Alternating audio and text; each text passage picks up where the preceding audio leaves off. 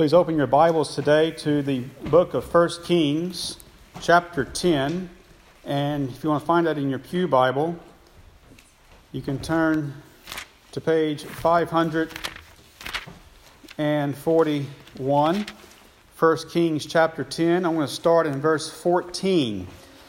Last week I preached on the Queen of Sheba, and I explained that was the high point of Solomon's kingship. She looks at all the glory of Solomon. Now we're going to start going downhill into Solomon's fall. And this section of Scripture begins the last section of Solomon's life. And this is where he falls into sin later in his life. And what I want to do for you is read to you a lengthy passage of Scripture, because I think it'll be important to catch the magnitude of what Solomon does and how he gathers things for himself, and it leads to his fall. And it starts in 1 Kings chapter 10, verse 14. And before I read this passage as well, I want to have you write down a verse or remember it.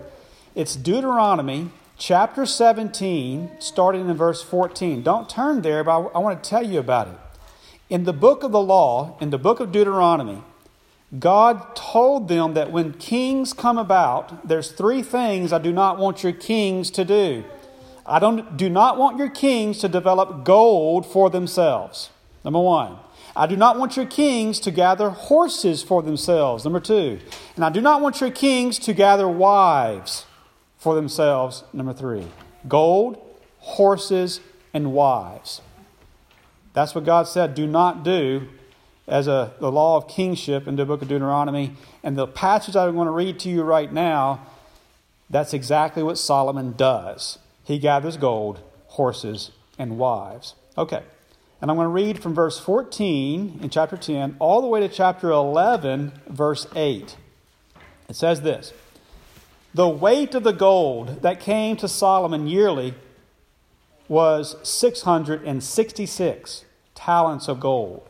Besides that, from the traveling merchants, from the income of traders, from all the kings of Arabia, and from the governors of the country. And King Solomon made 200 large shields of hammered gold. 600 shekels of gold went into each shield. He also made 300 shields of hammered gold. 3 minas of gold went into each shield. The king put them in the house of the forest of Lebanon. Notice, that's not God's house. That's a house that he has over there in Lebanon. Moreover, the king made a great throne of ivory and overlaid it with pure gold.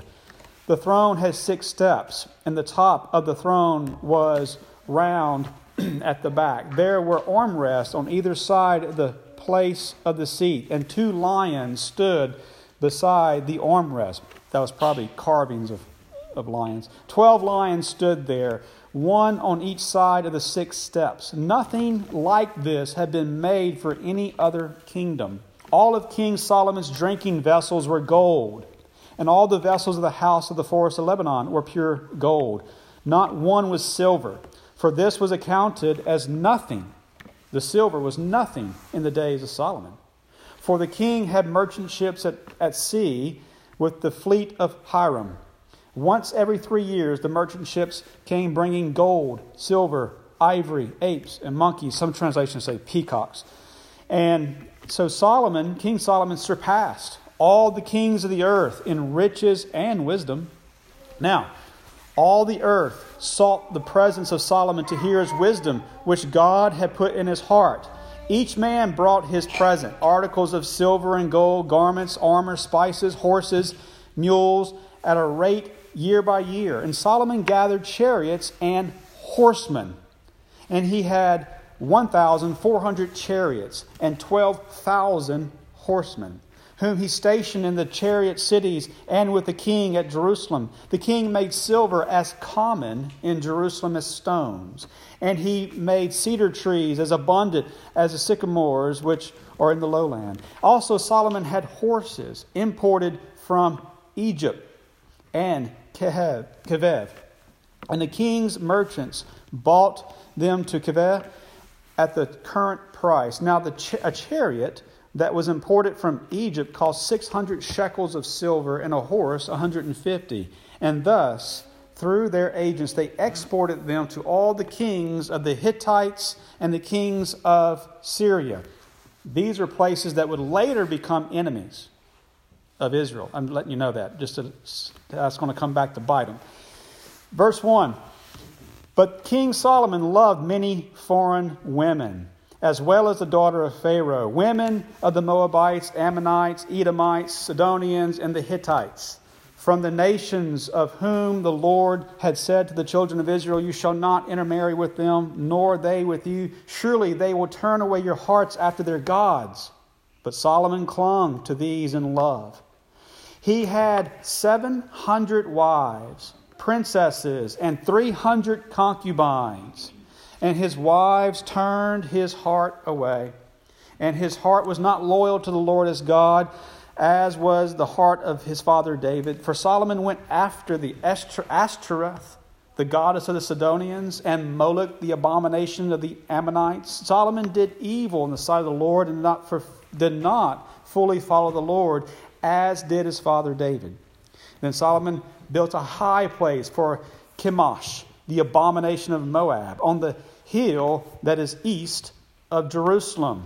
That's the Garden of Gethsemane, Mount of Olives. Puts an idol there.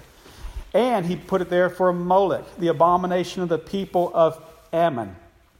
And he did likewise for all his foreign wives, who burned incense and sacrificed to their gods. Let us pray.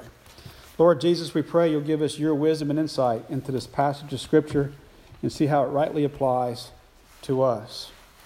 Well, today what I want to talk about is I want to break down this passage of Scripture and its points in 3 points. And that is, I want to talk about Satan's favorite sins, Satan's favorite strategy, and also Satan's symbol.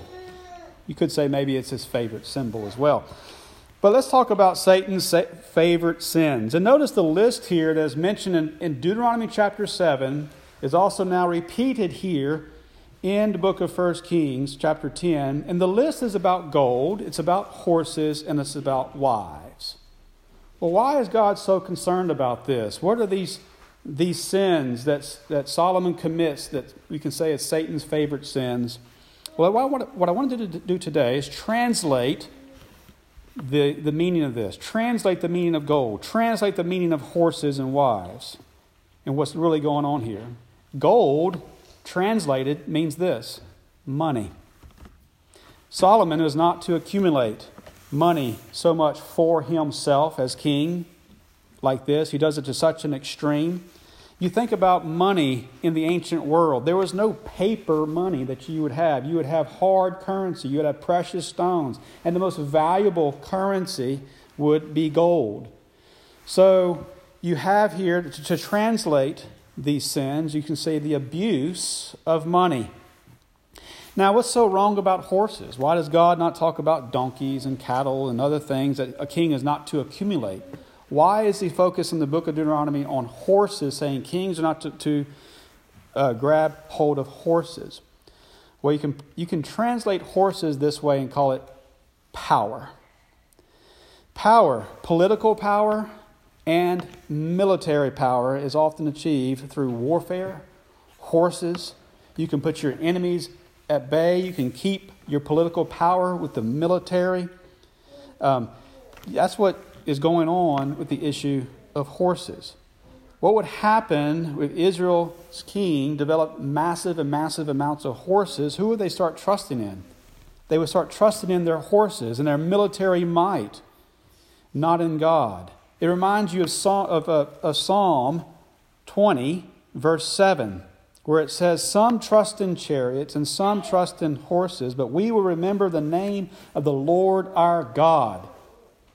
So there's an abuse of power that's going to come if a king comes and develops such a massive offensive military with horses. Notice that walls are for what? Defense. That's a good strategy of protection. But an offensive strategy and going out there and making war in other places and things and having power, an illegitimate power, that's what God was concerned about when he says, do not gather the horses. Now, what about all the wives? What's wrong with having a wife or wives? The answer to this really is the issue is sexual immorality. He did not want the king to gather a bunch of women to himself and become sexually immoral. Notice that in this chapter 11, Solomon gathers a total of 1,000 women surrounding himself. And they lead him to all their false gods. So whenever you look at these sins of the gold, or the issues of the gold, the horses, and the women, and you translate them, you can say this: the fall of Solomon resulted in this: an inappropriate accumulation of money, power, and sexual immorality. That unholy trinity brought his destruction, total destruction, upon his life later in his life. Now you may think, and this is just Old Testament, right? Old Testament law, Old Testament concerns, and this is just ancient stuff. You know full well the abuse of money, the abuse of power, the sexual immorality. How often, how many times in the news does that bring down people, bring down presidents, bring down kings, bring down governors, bring down parents, bring down pastors, bring down anybody, any person who abuses money, abuses power, who commits sexual immorality and plagues their life. It's total destruction where it comes upon them. This is why I would call this, we're dealing with here, is Satan's favorite sins. So you can also see this is not simply about Solomon and some ancient law. It's about what everybody struggles with to some form or degree or fashion. It's what the world is plagued with. This is why this passage of Scripture is so appropriate to learn from and to think about and apply to us. Now let me move on to this. Let me summarize for you Satan's strategy with all of this. How does Satan use all this to bring about such destruction in people's lives? And here's the answer. Satan takes something good and then he makes it out of balance or out of bounds. Think of that. He takes something good and gets you to take it out of balance or out of bounds. Let me explain to you the gold or the money issue. The point is this: when you go back to Genesis, God made the world with money in it. Not paper money, but rock money. There's precious stones in the world that are more valuable than gravel. In Genesis chapter 2, God told Adam that, hey, there's gold down there in the land of Havilah, and the land of Havilah is where the Exodus occurred. God wanted Adam to go down there and find the gold, use the gold rightly. And God even said this: the gold in the land of Havilah is good. It's good gold. There's good precious stones there. Even if there was no sin in the world, you still would use some hard currency, some silver, some gold, some precious stones to pay some young boy to mow your yard. Okay? There's a way of currency is good. Money is good. God made the world with valuable stones to use for currency, for money, and also for decorating the temple and things like that. That would come later in the book of Exodus. So that's how God made the world. But what is Satan's strategy with money, with gold, precious stones, and the acts of currency? There's two things he would like to do. One of two things. He likes to make it go out of balance, meaning this: Satan wants people to love money more than God, love money more than others, and put money ahead of family, put money ahead of others. Satan wants you not to pay your tithes and offerings to others. He doesn't want you to be generous. He wants you to love it so much you become a hoarder or something like that, and you're stingy and you're known for that, and you soil your character and absorbs your mindset, and it consumes you all the time. That's out of balance. It's a love of money that is out of balance. Another way that Satan uses this balancing act to make it out of balance is sometimes he'll get people to hate money so much that they want to destroy it. That's exactly what communism tried to do. Karl Marx actually hated money. He tried to think that he could make a world without money. Let's just destroy money. Let's destroy currency and make everyone equally poor. That's what communism does with currency and money. It's either, so you think about Satan's strategy: either love it too much or hate it too much. If you do one of those two things, then he has won. You will shipwreck your life. You love it too much or you hate it too much. It's out of balance. That's how Satan's strategy is against gold or currency or money. What's Satan's strategy when it comes to horses or to what? Power or to authority? Well, he loves to make this also either out of balance or out of bounds. Let's go back to Genesis again. God made the world with a pathway to power, a pathway to kingship, a pathway to ascending to a throne. All Adam had to do to get on that pathway was to wait.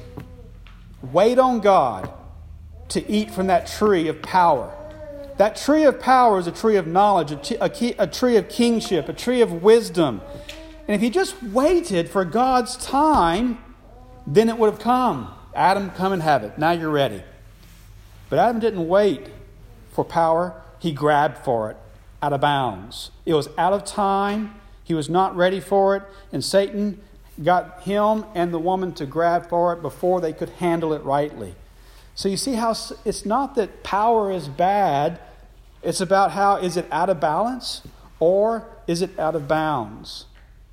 Some people are in positions of power and all they want is more and more and more power, and they're consumed with power. I do remember I was in San Antonio, Texas one time. We went into a museum area, and there was a quote from Santa Anna who attacked the Alamo. And the quote said, "If I was God, I would ask for more." And it said Santa Anna. That's exactly his mindset. No matter how much he grabbed onto, he only wanted more power, more control. You think about all the rulers in history who were notorious and evil and murderous, and all they would do is kill every single thing in their way to grab power and ascend and step on anybody in their way and trample them underfoot. Some people's vice is the money. They'll kill for that at all cost. Some people's vice is the power grab. They will trample on any person at all cost and grab for it, and they're not content with the little power they have in life. They want more and more and more. Satan loves to bring that out of balance or out of bounds. And then obviously the sexual issue, the wives or the women, Satan's favorite strategy is to bring that out of bounds always. Satan is always going to try to say, you can do this outside of marriage, before marriage. You can live with your boyfriend or girlfriend. You can do things that over here, out of bounds. He's always trying to make something out of bounds. He does that all the time concerning the issue of sexual immorality. So Satan's strategy, to summarize all this, it's either out of bounds or out of balance. And what does this kind of boil down to? It's a type of counterfeit. Think of this. A counterfeit is not the real deal. A counterfeit is not legit. It's a type of evil. And it leads me now to my third topic today, and that is Satan's favorite symbol. Well, actually, I probably shouldn't say Satan's favorite symbol because Satan's not the one making it up. It's God symbolizing this evil. And it comes from the number 666. Look in chapter 10, 1 Kings chapter 10, verse 14. How much talents of gold did King Solomon gather? The weight of the gold that came to King Solomon yearly was 666. 666 talents of gold. What's happening here as the Bible introduces the fall of Solomon, it's taken that famous number that you always heard about, the mark of the beast, and applying it to Solomon, saying 666. It's giving you a little wink, a little heads up of where we're going in the Bible here. And it heads to this fall of Solomon. Over and over in the Bible uses the number 6 to talk about the sinfulness of man in certain degrees or fashions. For example, Goliath, when David hit or fought Goliath, Goliath was 6 cubits high. The head of his spear was 600 shekels of iron. So there's a presence of evil, and the Bible is using the number 6 and its multiples to describe the evil of Goliath. Later in 2 Samuel chapter 21, verse 20, there are some other giants they had to fight. One of them had 6 toes and 6 fingers. Again, the number 6 being used to describe evil. In Nebuchadnezzar's time, Nebuchadnezzar and Shadrach, Meshach, and Abednego, the story you remember of the big image that Nebuchadnezzar said, if you worship, you must worship this. If you don't do it, you're going to die and be thrown in the fire. That image that Nebuchadnezzar made was 6 cubits wide and 60 cubits high. So over and over in the Bible, we use the number 6 to describe evil or a type of counterfeit. And here it's being mentioned by for Solomon, describing the amount of gold that comes into his kingdom. Now, let me answer a question. Why is the number 6 so important like this? What's the root of this? Well, the issue is that mankind was made on the 6th day of creation, but man failed to enter into God's rest on the 7th day. Adam is the man of day 6. Jesus is the man of day 7. Meaning this, Jesus is the Lord of the Sabbath. Jesus brings completion to God's creation. Jesus opens the gates and brings you into the Sabbath. Adam fails to enter the Sabbath rest. He's created on day 6, and therefore the number 6 in the Bible is a reference to fallen man, a man who fails to enter into the rest of God. This prepares you to study the book of Revelation in chapter 13. In the book of Revelation, chapter 13, you will know that it talks about the mark of the beast. And that mark of the beast, the number of the beast is 666. And so what the Bible is doing, it's echoing back and alluding to Solomon and reminding you that Solomon becomes like a beast. He becomes beastie, so to speak, in his reign. And also, guess who also became a beast in his reign? Nebuchadnezzar. He sets up that image. He also becomes like a beast. He loses his mind, becomes like a beast. So when people fall, they become beastly. Let me explain to you what happens in Revelation chapter 13 and explain how it applies today. And this is what I'll end my sermon with in its application. In Revelation chapter 13, Satan sets up a counterfeit. He sets up a counterfeit trinity. There's the Father, the Son, and the Spirit that we worship. Well, there is a sea beast that is fatherly in Revelation chapter 13. And then there is a land beast that is like the Son of God. But he's a counterfeit. And then there's an image of the beast. There's 3 beasts. There's a sea beast, there's a land beast, and there's an image of the beast. And what happens is Satan gives authority and power to the sea beast. And the power is given to the land beast. And then breath comes into the image of the beast. And then the people are told to worship, not the sea beast, but the image of the beast. And if you do not worship the image of the beast, then you cannot buy or sell anything. Unless you have a mark of the beast, and then you can have currency. You can buy and sell. You can have interaction with the image of that beast. Now, the way this applies is it applies first of all to the apostles. The sea beast is Rome, coming out of the nations of the Gentiles. The land beasts are the Jewish rulers and the Herods that came in there and ruling over the land of Israel. And the image of the beast at the time of the apostles was the temple. The temple was ordained with gold and spent years and years and years to build. They built it for 46 years whenever Jesus mentioned it in John chapter 2. They continued to build upon that temple for another 30-something years. Well, during the time of the apostles, and Rome's thumbprint and image was all around there, and the Jewish people thought it was glorious and awesome. And just a few years after they finished building it, Rome tears it down. That's how that image of the beast applies in the time of the apostles. It was an idol. It was something that they wanted to worship and magnify. And they were leading people to do it and forcing people to do it. And if you don't have the mark of it, if you don't identify with it, then we will kill you. And that's why they killed the apostles. They killed the Christians in the city of Jerusalem because they refused to bow down to the image of the beast in their generation. I'm explaining this to you to show you that the image of the beast, the 666 in the book of Revelation chapter 13, is not simply something that, for the future, or it's not something that hasn't happened yet. The image of the beast happened with Solomon. The image of the beast happened with Nebuchadnezzar. The image of the beast and 666 happened with the apostles, and it happens in every single generation in different types, in different forms, and different fashions. What happens is Satan likes to come in and pervert something and force you to conform, force you to bow down, and say, if you don't identify yourself this way, then you will die, or you'll be kicked out, or you'll be fired, or you will not conform. You have to believe what we believe. That's what's going on with the 666. And so it applies in every generation. You think about like Nazi Germany, how it applies in Nazi Germany. If you were not a Nazi, you're dead. You have to conform. Okay? That's what's going on. Now, to apply this personally and also apply it in our culture, you see this even now. It's a type of the image of the beast.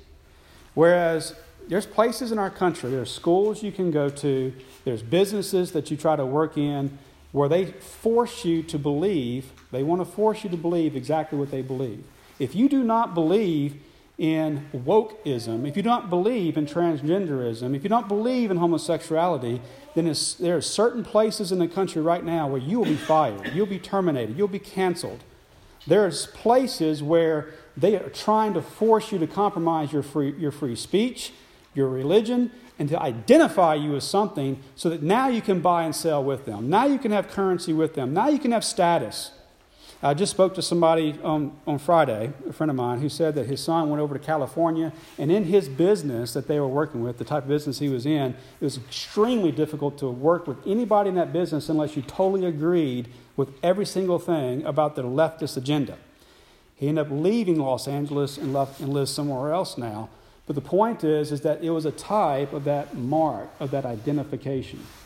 So when the Bible takes this imagery and starts to apply it to the church, it applies in every single generation. Just because there's an image of the beast, so to speak, in culture does not mean it's the end of the world. It just means that that's how the world has always operated ever since the fall of man. So get used to it, Christian. Stand out. Stand your ground. Have wisdom to be as wise as a serpent, but innocent as a dove. Do not compromise your faith. Stand strong in Christ. And know that whenever it's time to stand your ground on certain issues, have the wisdom to die on the right heel. And don't die needlessly. Don't bring the heat upon yourself needlessly. At the same time, there's a way that you can be wise as a serpent, but innocent as a dove. A good prayer is that God will give our children wisdom as they go to college, as they grow up and move out of here and go to trade school, wherever they do in life, that they'll have the wisdom to know how to be salt and light in certain areas. Because there's going to be persecution that comes later in this country where if you do not conform to the belief system, then they're going to try to punish you. People are already trying to do that in a legal system, in a legal fashion, trying to punish Christians for not believing the system or the agenda. And so we need to pray that our children will have the strength, have the wisdom, and all of us have the integrity not to be marked with the image of the beast. That's how it applies personally. And to encourage you a little bit as well, remember Solomon. If you get out of balance, if you do things out of God's law, then it only brings you down like Solomon. And God starts bringing in enemies. He starts bringing in all these things around you, and it will just destroy your life. And that's what happened with Solomon. But later, he did repent. And then he wrote the book of Ecclesiastes and said, don't do that. I was a fool. And he also wrote the book of Proverbs and all these things.